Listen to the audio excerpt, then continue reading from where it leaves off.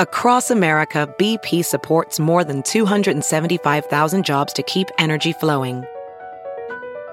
Jobs like building grid-scale solar energy in Ohio and producing gas with fewer operational emissions in Texas. It's and, not or. See what doing both means for energy nationwide at bp.com/investing in America.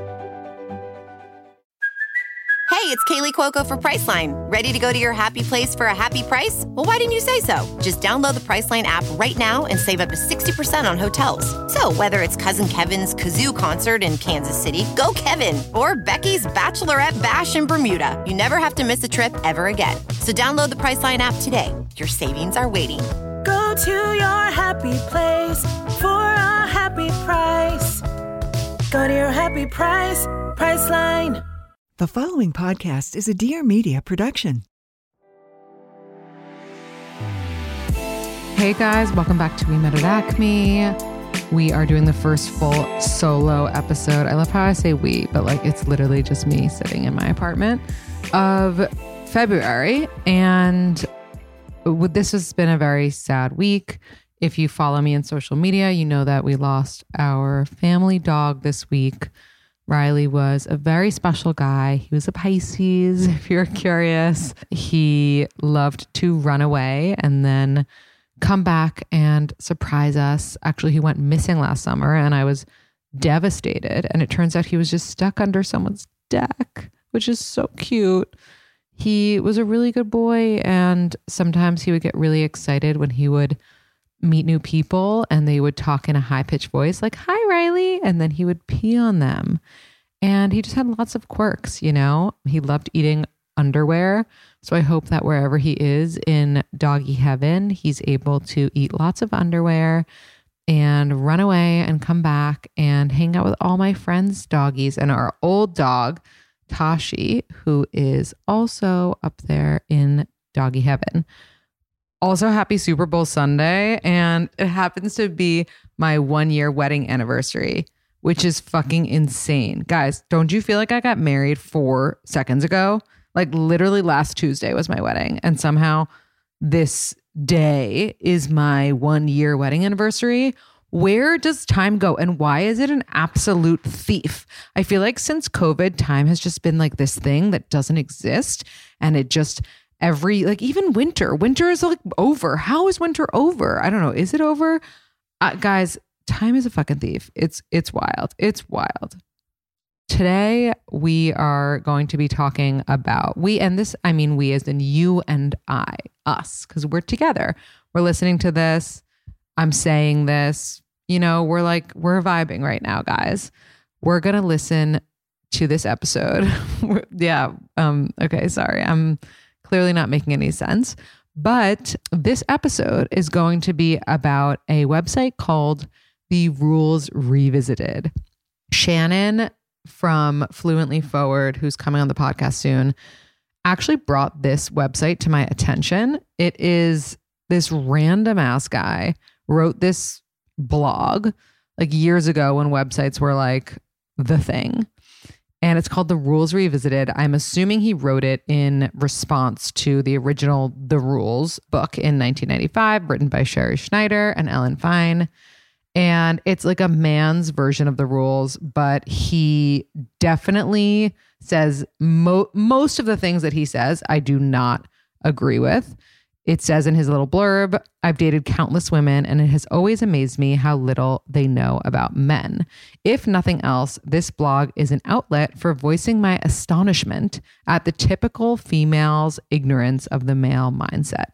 At most, it is a reliable source of advice for women who want to improve their chances with the opposite sex. So he has tons of different posts on this blog, some of which I agree with, like your ex's birthday doesn't matter.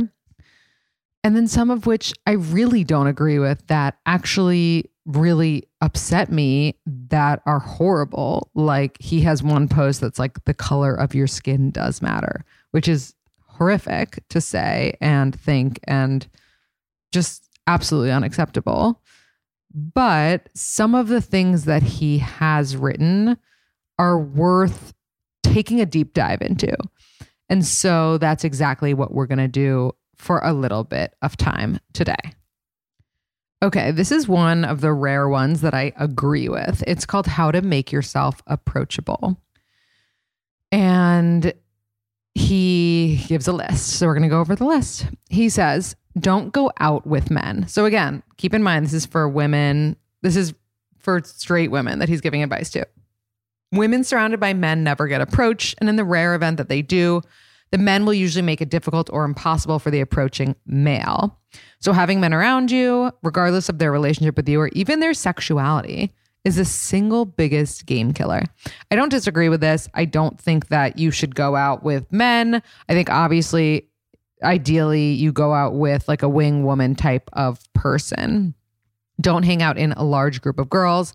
This is a given. If you want to be approached when you're out, and I know it's like a dying lost art, you cannot hang out in a group of large girls. Like, it's just not a thing that you can do. It's too intimidating to guys.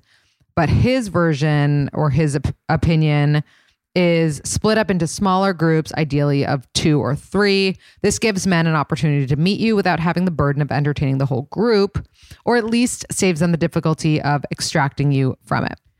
Have an open body language is number 3. Don't huddle or sit down or turn your backs on the action. Stand side by side or at an obtuse angle to one another. I'm dead for the details, like the specificity of exactly how you should be standing. But I will say that he's right. Like, you should have open body language when you want to meet someone, of course. Don't worry about smiling at him. I swear all girls must have been told at some point, if a guy you like looks at you, make sure you smile. These are his words, not mine. He continues, I cannot count the number of times I've made eye contact with a girl and had to respond with what is clearly a forced and awkward smile. So here's the advice. If it doesn't come naturally, don't do it. A forced smile does nothing to improve your attractiveness and only tells the guy that you are nervous and awkward. I don't know. I disagree with him here. I think it's always a good idea to smile at someone. It never hurts anybody's feelings, and it just makes people feel a little bit better. Make eye contact. This is the single most effective way of inviting a man to hit on you. Make eye contact and hold it. I don't disagree with this. I think eye contact is really important. He says, avoid eye fucking guys, since this is a little too forward and definitely falls into the category of initiating. What is the difference between eye contact and eye fucking? Because to me, it's pretty much the same thing. Unless you like make eye contact and bite your lip. That's aggressive. Number 6, get close. If a guy wants to hit on you, getting close enough to make it happen is usually just a matter of taking a few strides in your direction. However, sometimes it can be more difficult for him. It makes sense for you to get closer. I guess this goes back to like if you're in the group of friends, break away from the group, I'd imagine. Number 7, don't stay on the dance floor all night. This one is self-explanatory, but you know what? I kind of disagree with this because that's where I ran into Steven, on the dance floor. So I think that you can stay on the dance floor as long as you're open to talking to other people on the dance floor. He says, number 8, have a drink. While no one likes a sloppy drunk girl, having 1 or 2 drinks will calm your nerves, help you flirt, open your body language, and make you more approachable. Just avoid getting drunk, which is unattractive. I mean, the way that he speaks, I'll give it to him. He's very direct, but I mean, like, who does this guy think he is? If you do drink, yeah, obviously, is it good to have a drink when you're out? Sure. 9, avoid loud places. Don't hang out in front of the speakers at the bars and the clubs where you know there'll be extremely loud music. Well, duh. Some of this stuff is just like self-explanatory. Number 10, he says, choose your location wisely. Stand somewhere where men are coming and going to other than the bathroom. Like, what does that even mean? I guess that's kind of like at the bar then. And 11, don't leave too early. I've seen girls that I wanted to talk to leave the bar or club before I had the opportunity to meet them. Also, a lot of men need a couple drinks before they feel comfortable approaching girls. So I guess stick it out. I don't know about that one. Like, if you want to leave, you can leave. Okay, this is where he loses me and probably all of you. He says, don't hang out with girls that are significantly hotter than you. He has an entire post dedicated to this, and it's called I Can't Believe I Forgot This One. He says, obviously every guy has different tastes, so you can be liberal in deciding whether or not they're hotter than you. But there are some obvious combinations to avoid, like hanging out with an 8 when you're a 3 or 4. The rule can also be extended to choosing a place to go out. Don't go to places where everyone is hot if you are decidedly not in that league. It would be like a short dude hanging out in a bar full of guys over 6'4". But if you were standing next to a friend that is more than 3 points hotter than you, don't expect to get hit on by anyone other than a wingman. Wow. That is so insanely obnoxious. Also, like, how do we know if we're 3, if we're 4, if we're 7, if we're 8? Like, how do we know that? And I'm actually curious. I want to do a poll question. Like, what do you think you are? Because what? Like, I also hate that scale. And then obviously in the comments, a bunch of women are like, you're such a dick. My friends' numbers in your book are all over the place, but I would hate it if they avoided me for supposedly being a higher scale. Some guys do go for personality and not everyone goes out to get hit on. You must be one of those blue collar douches. I worked with them for a while and none stood a chance. Either way, you are some form of shallow. Ugh. And then other people responded as well and commented that this isn't accurate. She says, I have a few really hot friends like 9s and 10s, but they never get the attention I do. It occurs to me that because I don't participate in drunken hookup culture, that type of guy might view getting me to sleep with him as a challenge, but this doesn't seem plausible to me. Yeah, so a bunch of people disagree with that. I'm curious what you have to say about that. Also, keep in mind, I'm covering this blog because I think it's mostly absolutely fucking ridiculous, not because I agree with it. Okay, then he has another post and it's called Why Most Women Don't Know What Men Want.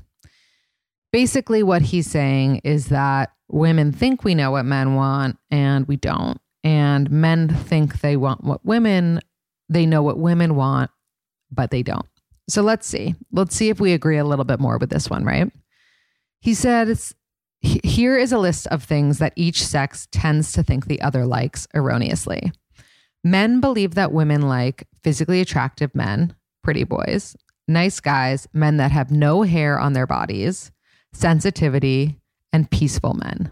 And women believe that men like women that are elusive or hard to get, tall women, confident women, women who can drink liquor straight, and women with status. Now he says, this is what women actually like and what men actually like.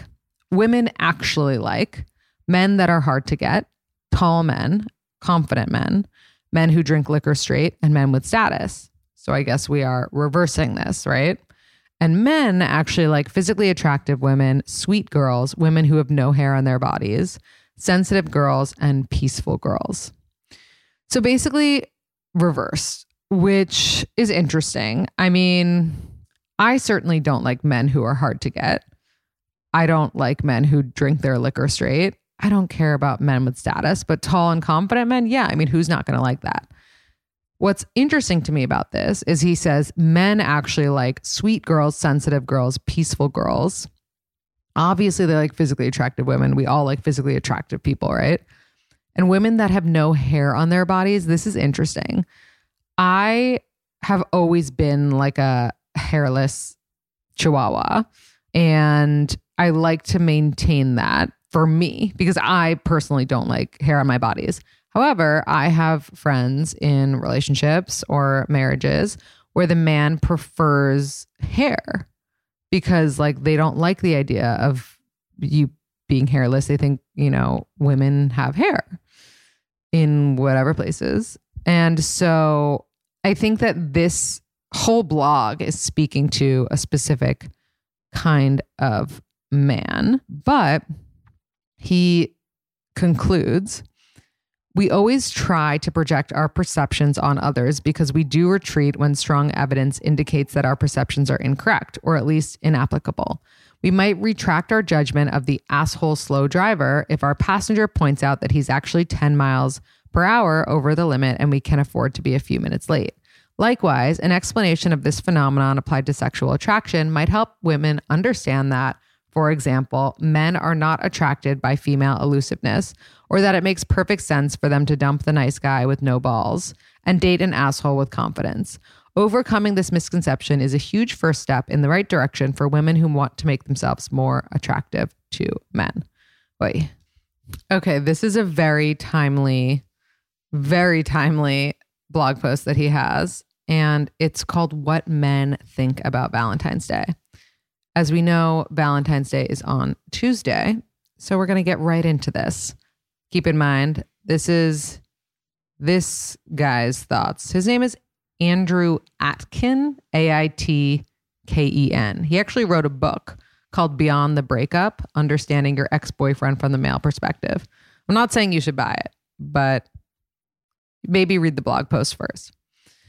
Anyway, what men think about Valentine's Day. He claims that the average guy doesn't like Valentine's Day. Aside from the obvious fact that the holiday is driven by marketing hype much more than by the honest needs of relationships, men dislike Valentine's Day because it places pressure on them to express their feelings in an unnatural and effeminate way, and often to a degree they feel unprepared for. You know what? That's not 1000% far off. Yeah, I think men don't like Valentine's Day. And this actually explains it a little bit better. He says men are skeptical of Valentine's Day because they know it is at least partially motivated by a woman's need to demonstrate to her friends how much she is loved. Sometimes more so than it is motivated by a true need for the visible symbols of that love. Again, while most men might not recognize this consciously, it is implicit in their thought that the Valentine's Day traditions seem overdone and excessive, because they are excessive if all that drives them is the women's need for visible expressions of love. I disagree with this. I don't think that I want to express to my friends on Valentine's Day how much I'm loved. It's more for me. And maybe that's because we know that, all of our friends are getting X, Y, and Z, so we want to get it too. But it's not a dick measuring contest or like a boob measuring contest. I don't know what that's like more for women. It's just a way to kind of check a box of does this person like me? Are they showing me that they like me? Because if we're hooking up and we're not dating yet, or even if we are dating and they don't do anything for Valentine's Day, then they're an asshole. I'm sorry. It's that simple. And I think that if you're listening right now and you're hooking up with someone or dating someone and they have yet to acknowledge Valentine's Day, that is 100% being consciously done, because every man knows about Valentine's Day. I talked about this in last Friday's Ask Me Anything. Someone was like, what do I do if he, doesn't acknowledge Valentine's Day? Or what do you think about when they should acknowledge Valentine's Day? And I put up a meme from The Office with the episode where I'm like, BJ Novak's character is like, oh, I hooked up with her on February 13th, because every man knows that it's Valentine's Day. Anyway, back to this Andrew guy. He suggests that women do 3 things to help their man through the awkwardness of Valentine's Day. Number 1, de-emphasize Valentine's Day by dismissing it openly to him as a marketing ploy. Say something like, Valentine's Day is such a farce. If there weren't decorations in the grocery store and commercials on TV, no one would even remember it after 5 years. It's purely driven by marketing. Do not tell him to get you anything, as this might give him the idea that you don't like receiving. Do not tell him not to get you anything. Okay, I see. No, I disagree. Trying to dismiss it is very pick me, which I hate to use that term, but it's very much not supporting other women. This is our holiday. You're not taking this fucking away from us. So I'm not going to go around being like, I'm not like other girls. I think Valentine's Day is a ridiculous thing. I do think it's a Hallmark holiday where men don't really deserve gifts, but we do. That's our shit right there. We need our flowers and our chocolates and to go on our merry way. God, do you hear my husband? Because he is taking the loudest shower in the fucking world. I've never heard a shower this loud. I might have to go in there and tell him to stop. Anyway, number 2, get him something small. The biggest pressure on Valentine's Day comes from the culture within the relationship to make a big deal out of it. By only getting him something small like a card or dressing up in lingerie, you take a lot of the pressure off of him in the next year. I always say get something small or nothing at all, but that's not the reason. I think just, again, it's our holiday, not theirs. Curb whatever desire you have to show off on Valentine's Day. Aside from the fact that your single female coworkers will probably murder you when you receive roses and a huge teddy bear at the office, recognize that a truly confident woman who is secure in her relationship doesn't need the external affirmation of her peers' jealousy. I mean, this is true, but like it's said like a dick. Recognize the existing expressions of his love for you. This will help you to realize that you don't need chocolates on some arbitrary day in February. Disagree, you do need the chocolates. Again, this is our holiday. This is our time. Ladies, do not let anybody take Valentine's Day away from you, especially not this guy. Okay, so then this guy has a blog post on the advantage of dating after 30, and this I can for sure get behind. He talks about two women. One is 23 years old and the other's 32. And ultimately, his point is that the 32-year-old is able to filter out through the guys who kind of suck and aren't worth her time, whereas the 23-year-old is just so like bewildered by the world that she is naive and whatever. And actually, to bring up Shannon from Fluently Forward again, I was listening to one of her episodes and she talks about how, and like, you know, this isn't from her, she heard it from somewhere else. And I've heard this from somewhere else, but it was just really well said in her episode. She talks about how you can't have everything all at once in life. Like you can have everything, but just not all at once. So like, for example, when you are young and beautiful, you don't necessarily have like the success. You don't have like you're not wise yet, right? You don't have that great group of permanent friends yet, you know? It's like, but you're young and beautiful, right? Then like you're old and wise, but you don't have like young and beauty, right? And then like maybe you're thriving in your career at like 38, but you don't have like, you're not wise yet. You know what I mean? Like you're not ever going to have beauty, brains, career success, wisdom, blah, blah, blah, all the same, all at once. And if you do, that's amazing, but like kind of scary, you know, because it's like, oh, I'm waiting for the other shoe to drop.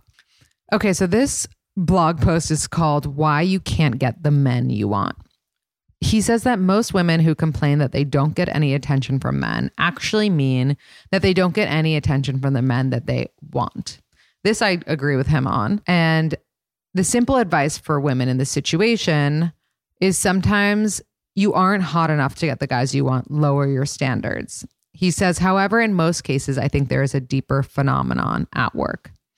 He goes on to explain that women tend to be aware of and rate their looks fairly accurately, but men are delusional and they think that they're like much more attractive than they are. This I don't disagree with.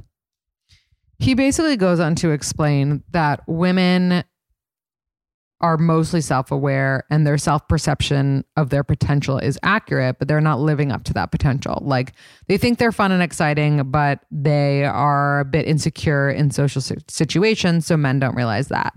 Or they think they have a great figure, but they haven't learned to show it off by correcting their posture.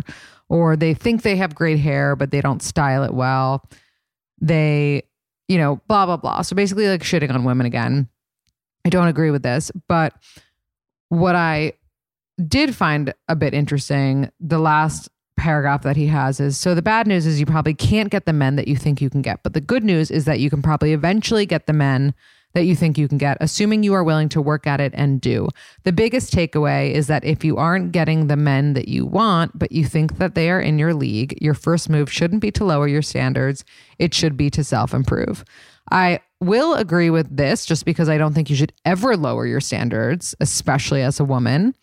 But I think there's always room for self-improvement. And I talk to people all the time doing dating consultations. And the one thing that like I want to recommend all the time is like, you know, if you're not 100% happy with yourself, like that's where it all begins. Like if you're not feeling good in your body, if you're not feeling happy when you're alone on the couch, you know, it's like that stuff you do need to work out first in order to be, you know, more of this light and more of this amazing person and come off as the amazing person that you are, you know? And so I think that no one is out of your league, but make sure that you truly believe in your heart that you are bringing as much to the table, if not more, than the person that you're going after. And then like 9 times out of 10, it does work out.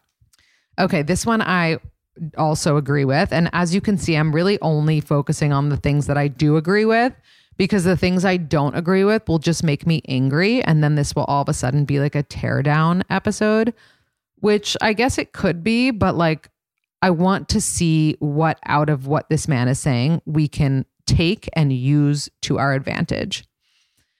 The importance of silence after a breakup. I say this all the time, especially if you want this person to want you back. You need silence. But more importantly, if you want to move on successfully, silence is key.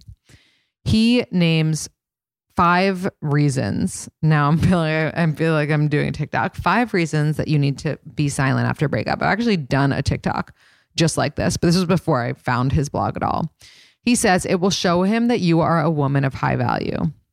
Okay, tricky like wording. You know, some people think high value women are like, you remember Nelly who came on the podcast, and we might have different views of what high value women are, but his point is that you just aren't desperate or needy and you can live without him. So it will show him that. Number 2, it will show him what he is missing by way of contrast. If you're like hitting him up all the time, and these are my words, not his, he will not he'll just think of you as like this annoying girl who's like hitting him up all the time. If he can only have his like memory bank to think about, and he'll only be thinking about your good memories, right? Like you always do that when someone isn't talking to you. It will force him to think about his options seriously. This is true because if you stay in touch with him, he'll think that he can get you back. It will empower you. This is absolutely true.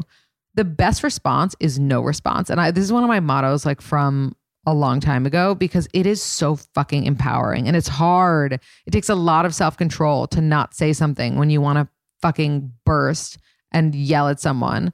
But it's so empowering to not, especially in an argument situation, right? I'm not saying to ignore people in an argument, but when you are the one in control of your emotion in that argument, you win like every single time. Like take like the Chris Rock, Will Smith example, right? Chris Rock came out looking like the hero in that situation because of the way Will Smith lost his cool.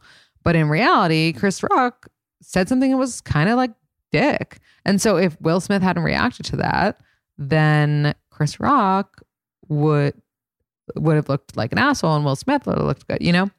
And 5, it'll make him doubt his future options. This is interesting. I'm going to read his take. This is probably the most important mechanism at work in your attempt to get him back, and it will be powerful in proportion to the length of the relationship with you that he is ending. If you stay in touch with him in an attempt to salvage things, you will confirm his belief that he can find someone better. The longer you stay in touch with him after the breakup, the more he'll think, if she wants me so badly, girls who are hotter and sweeter will probably like me enough to date me. Why would I take her back when I know I could do better? But basically, blah, blah, blah, blah, blah. If you're not hitting him up, it'll occur to him that you are not making an effort to get him back. So he will always be thinking about like what it could be when he meets someone else in the future. Okay, so this part is interesting, and I want to talk to my friend Tinks about this because it kind of supports box theory, but again, I don't know if I'm fully convinced of it, and we're going to have a debate on a future episode about it. Basically, he says men don't fall in love the same way women do. His point is that men do not fall in love gradually. And they do not find themselves suddenly falling for women in whom they weren't initially interested. He said, I was surprised because I had wrongly assumed that women work the same way as men in this respect, but this is not the case. I think it depends on the woman, but let's continue on. He says, the reason is a great deal of his attraction to a woman is physical, and her approximate physical beauty can be demonstrated by seeing her in a handful of outfits, or to some degree through photos. And 2, a great deal of his attraction to a woman is rooted in her personality and energy, which can be demonstrated by experiencing her in a handful of moods. This takes longer than the physical attraction, but it is possible within a fairly limited number of encounters. So pretty much, he says the information that a man needs to trigger romantic love is information that he can perceive within a few interactions with a woman. So there you have it, according to this one man. He says many of a woman's triggers for romantic love are less immediate. His personal strength and emotional stability, which can only be demonstrated by seeing him react to challenging situations, and these are unlikely to arise on a daily basis. Number 2, his intelligence and confidence, which, although more readily assessed, can also take time to evaluate, as they are best demonstrated via situations in which his wit or knowledge is pitted against others, or by seeing how he responds to other men in a variety of real-life social situations. Number 3, his commitment, which is only demonstrated in proportion to its duration. The longer he is with you, the longer he is likely to stay with you. Okay, so this is very interesting. And then he says, if a man isn't falling for you from an early stage, say the first month, it isn't going to happen. Don't wait around for his feelings to grow the way that yours sometimes do. They will not. Okay, so that I agree with. I think that we hear these stories all the time of people, and I've had people come on the podcast that said, like, I remember like Melissa Wood had talked about her story with her husband and how the love grew later, and other, people who've come on the podcast and said, I didn't even look at him. And then all of a sudden I turned around and I realized that he was the one for me. Ariel Vandenberg came on and talked about how she ended up falling in love with her best friend, Matt, but it took like years, things like that. We hear this from women. We don't often hear men be like, oh yeah, we were best friends for so long. And then I realized that she was the one for me. Like, in that way, yes, he's already like put you in, if it doesn't happen in the first like month or whatever for a man, it's never happening for sure. But I don't think that before the first date, they have put you in this box, right? He has to hang out with you a few times before figuring out what he wants you for, like if it's a relationship, if it's a hookup, whatever. And by the way, that isn't to say that you have no options or choices. Obviously you do. But anyway, this is why it just reiterates that a guy needs to love a girl a little bit more because of this and so much more. Okay, this part is going to be more of a hit piece. I hate this blog post of him, like actually hate. So I'm just going to read it and let you seethe on your own. He says your love life is in trouble if 1, you minimize the time that you put into looking good because you believe that only shallow men care about your appearance. 2, you tell yourself that you have plenty of time to find a guy.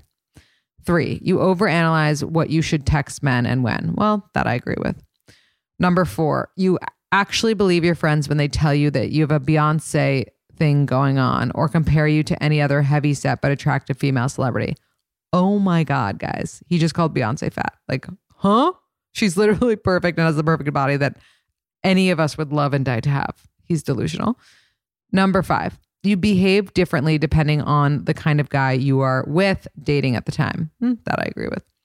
Number 6, you blame the fact that you are single on all men being assholes, the male fear of commitment, or all the good men being taken instead of acknowledging the only real problem, yourself. Number 7, you reflexively criticize hot girls for being ditzy or stupid, even if they are. Number 8, you assume that a man means something when he tells you he isn't looking for anything serious right now. Oh, means something else. Okay, yeah, that I agree with. He means what he's saying.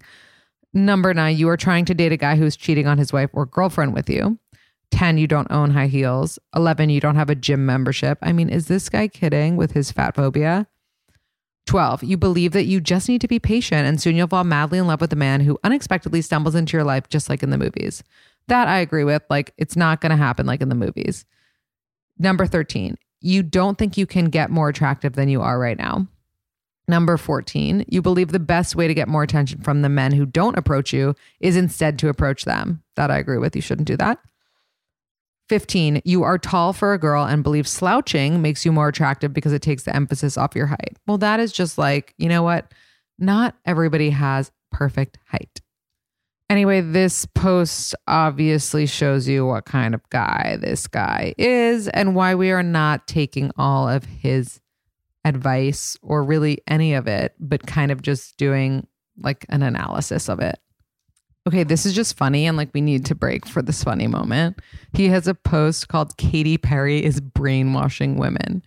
He goes, I recently watched the music video for Katy Perry's song Part of Me because I was just hoping she would look hot in it. And I was sorely disappointed by her looks in the video. But more importantly, the storyline also bothered me.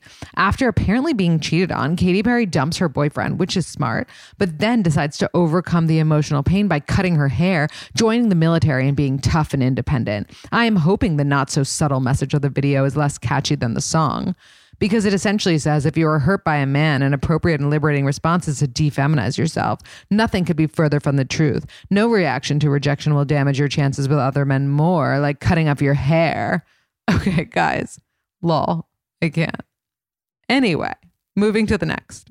Okay, this one just really pissed me off, but we're going to get into it here. It's called Men Don't Care About Your Accomplishments. Let me just preface this before I read anything by him saying, by me saying, you know what? Good. Because we're not accomplishing shit to impress men. Okay? Like if we were trying to impress men, we would be fucking like giving them massages all day and like in sexy outfits. That's definitely not why we're going out there being lawyers and being doctors. We're actually going out there and doing this shit for a few really good reasons, but one of them being so we don't need to rely on a fucking man, okay? Anyway, back to his words. He says women who try to attract men by being successful are like men who try to attract women by being sweet or gentle. While being sweet won't necessarily ruin a man's chances with women, neither will it draw her in. Likewise, although a woman's business or academic success won't usually turn a man off, in some cases it will, he says, neither will it attract him. Both of these misconceptions are examples of their sexes projecting their own desires onto the other. It is women, not men, who find career success attractive because it demonstrates drive, focus, strength, initiative, masculine qualities. Likewise, it is men, not women, who find gentleness attractive because it is a symptom of openness, receptiveness, nurturing ability, feminine qualities. I got bored when the girl I was dating talked about work in the same way that women get turned off when a man starts smothering them with flowers and gifts or constantly apologizes unnecessarily. This isn't to say that women shouldn't earn PhDs or become CEOs or generally strive to achieve traditionally masculine goals. Whether or not women should do something is a separate question entirely from what will happen if they do. There are plenty of reasons that a woman might want to win an award or get a promotion. I'm merely pointing out that she would be foolish to do so in an attempt to attract a man. As you can see and hear, this got a lot of hate. Okay, then he has this blog post that says, "Are manicures worth it?"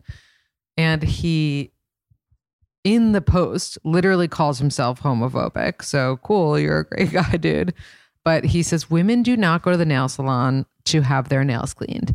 You go to the nail salons to be pampered. No, that is not true. At least for me. Like, I actually do go to get my nails cleaned. I don't find it to be a relaxing, pampering experience. Whatever. But I guess his whole point is that men don't care about manicures. I really think this depends on the man, but ultimately do whatever the fuck you want, because if a guy's not going to date you because he doesn't think you have a good manicure or that you don't have enough of a manicure, he's a fucking loser. Okay, we're just going to do two more because it's exhausting. This guy is quite annoying. But anyway, this one says, ask for feedback if a guy breaks up with you. Okay, I once had a friend that asked for feedback from all of her exes, and I was shook that she had the wherewithal to do such a thing, that she had the confidence, the lack of ego, I guess, to do such a thing, because I don't know if I'd be able to handle this. I mean, part of me feels like I know what they would all say at this point. Done enough therapy, heard enough things from behind my back that they might have said. So like nothing would surprise me necessarily, but would I give them the power to like rip me a new asshole? I don't know. I imagine they do it kindly, but I'd hope that they do it kindly. I don't know. Some exes wouldn't. Anyway, he says that we should be asking for feedback when we're broken up with. He says most guys will be more than willing to give you this kind of feedback, especially if you are candid and legitimately curious when you ask, as opposed to bitter or defensive.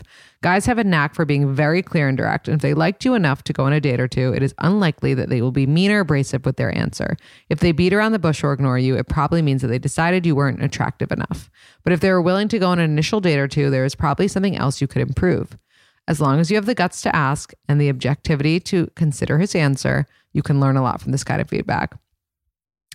Steven, would you ever be honest if somebody texted you and asked what they did wrong in a relationship with you or dating you? Hello? He's thinking about it, he said. He said probably not. Exactly. Thank you. I knew it. Okay, this one we're ending on because we're finally aligned on something. He says don't have sex on the first date. You know, my reasons are because it's like more fun to wait. It's just like the buildup is hot, whatever. And his reasoning is obviously way more misogynist than mine. He says men are built to be sexually promiscuous, or at least we are built so that we can be sexually promiscuous. There's little risk for a man when it comes to sex. He doesn't need to worry about pregnancy. Even if he is not using a condom, he can control when and if not where he ejaculates. As a last resort, he is able to walk away from the woman and leave her to deal with the pregnancy. This is a repulsive thing to do, and no one denies this. Probably not even the men who do it, but it can be done and is done. Blah, blah, blah, blah, blah, blah, blah. Okay, he says there is also the factor of physical strength. If a woman goes to bed with a man she thinks she likes, she is far less able to then change her mind for fear of rape. Jesus Christ. A man, on the other hand, has no such problem. Sex for him is very low risk. The result of this fact is that historically men have taken the offense in all matters sexual. We are the pursuers because we are more sexually liberated by nature. We seek sexual relationships. Okay, dude, where's the point here? Where's the fucking point? All right. We found kind of a point here from him that I don't agree with. A woman is judged negatively for having promiscuous sex because it takes no skill or effort on her part. That's not true. Like, what kind of women is he fucking? Like, all that is required is her assent. There will never be a deficit of sexually willing and attractive men from which she can select if she chooses. A man, on the other hand, has to work hard or be very lucky or be rich, which is actually the product of the two, in order to get the women of his own caliber into bed. This is because the women willing to have casual sex are so fewer and further between. Okay. Like, he literally doesn't even explain it, but he says at the end, so the practical advice is simple. If you want a man to respect you, don't do it. Disagree. We hear all these stories all the time of like, we slept together on the first date. We've been dating for 10 years. Again, that's not why I'm saying that you should or shouldn't. I don't think that you should have sex on the first date, but it has nothing to do with a man respecting you. It has to do with the fact that you don't know them yet. And the way that men fall for women is like in time spent with them, not in being sexual together. And again, I think it's just more fun to wait. But this guy is an absolute lunatic. And part of me is like, why did I even give his stupid blog hits? But then the other part of me is like, you know what, go on for yourself. There's so much dating nonsense out there. And tell me your thoughts on if he is right in any way or just an absolute idiot. But I always think it's fun to go over someone else's opinions when it comes to the dating world. There's so much noise out there, and that is exactly what his blog is, noise. So I hope that you don't take any of it to heart too much, and I hope this was just an interesting little like deep dive into a stupid blog that a guy wrote years ago. Thank you so much for listening to the podcast. And if you are enjoying these episodes, I would love, be obsessed with you if you would be open to writing a review and saying what you like about the podcast. I would appreciate it so much and love you. Thank you for listening.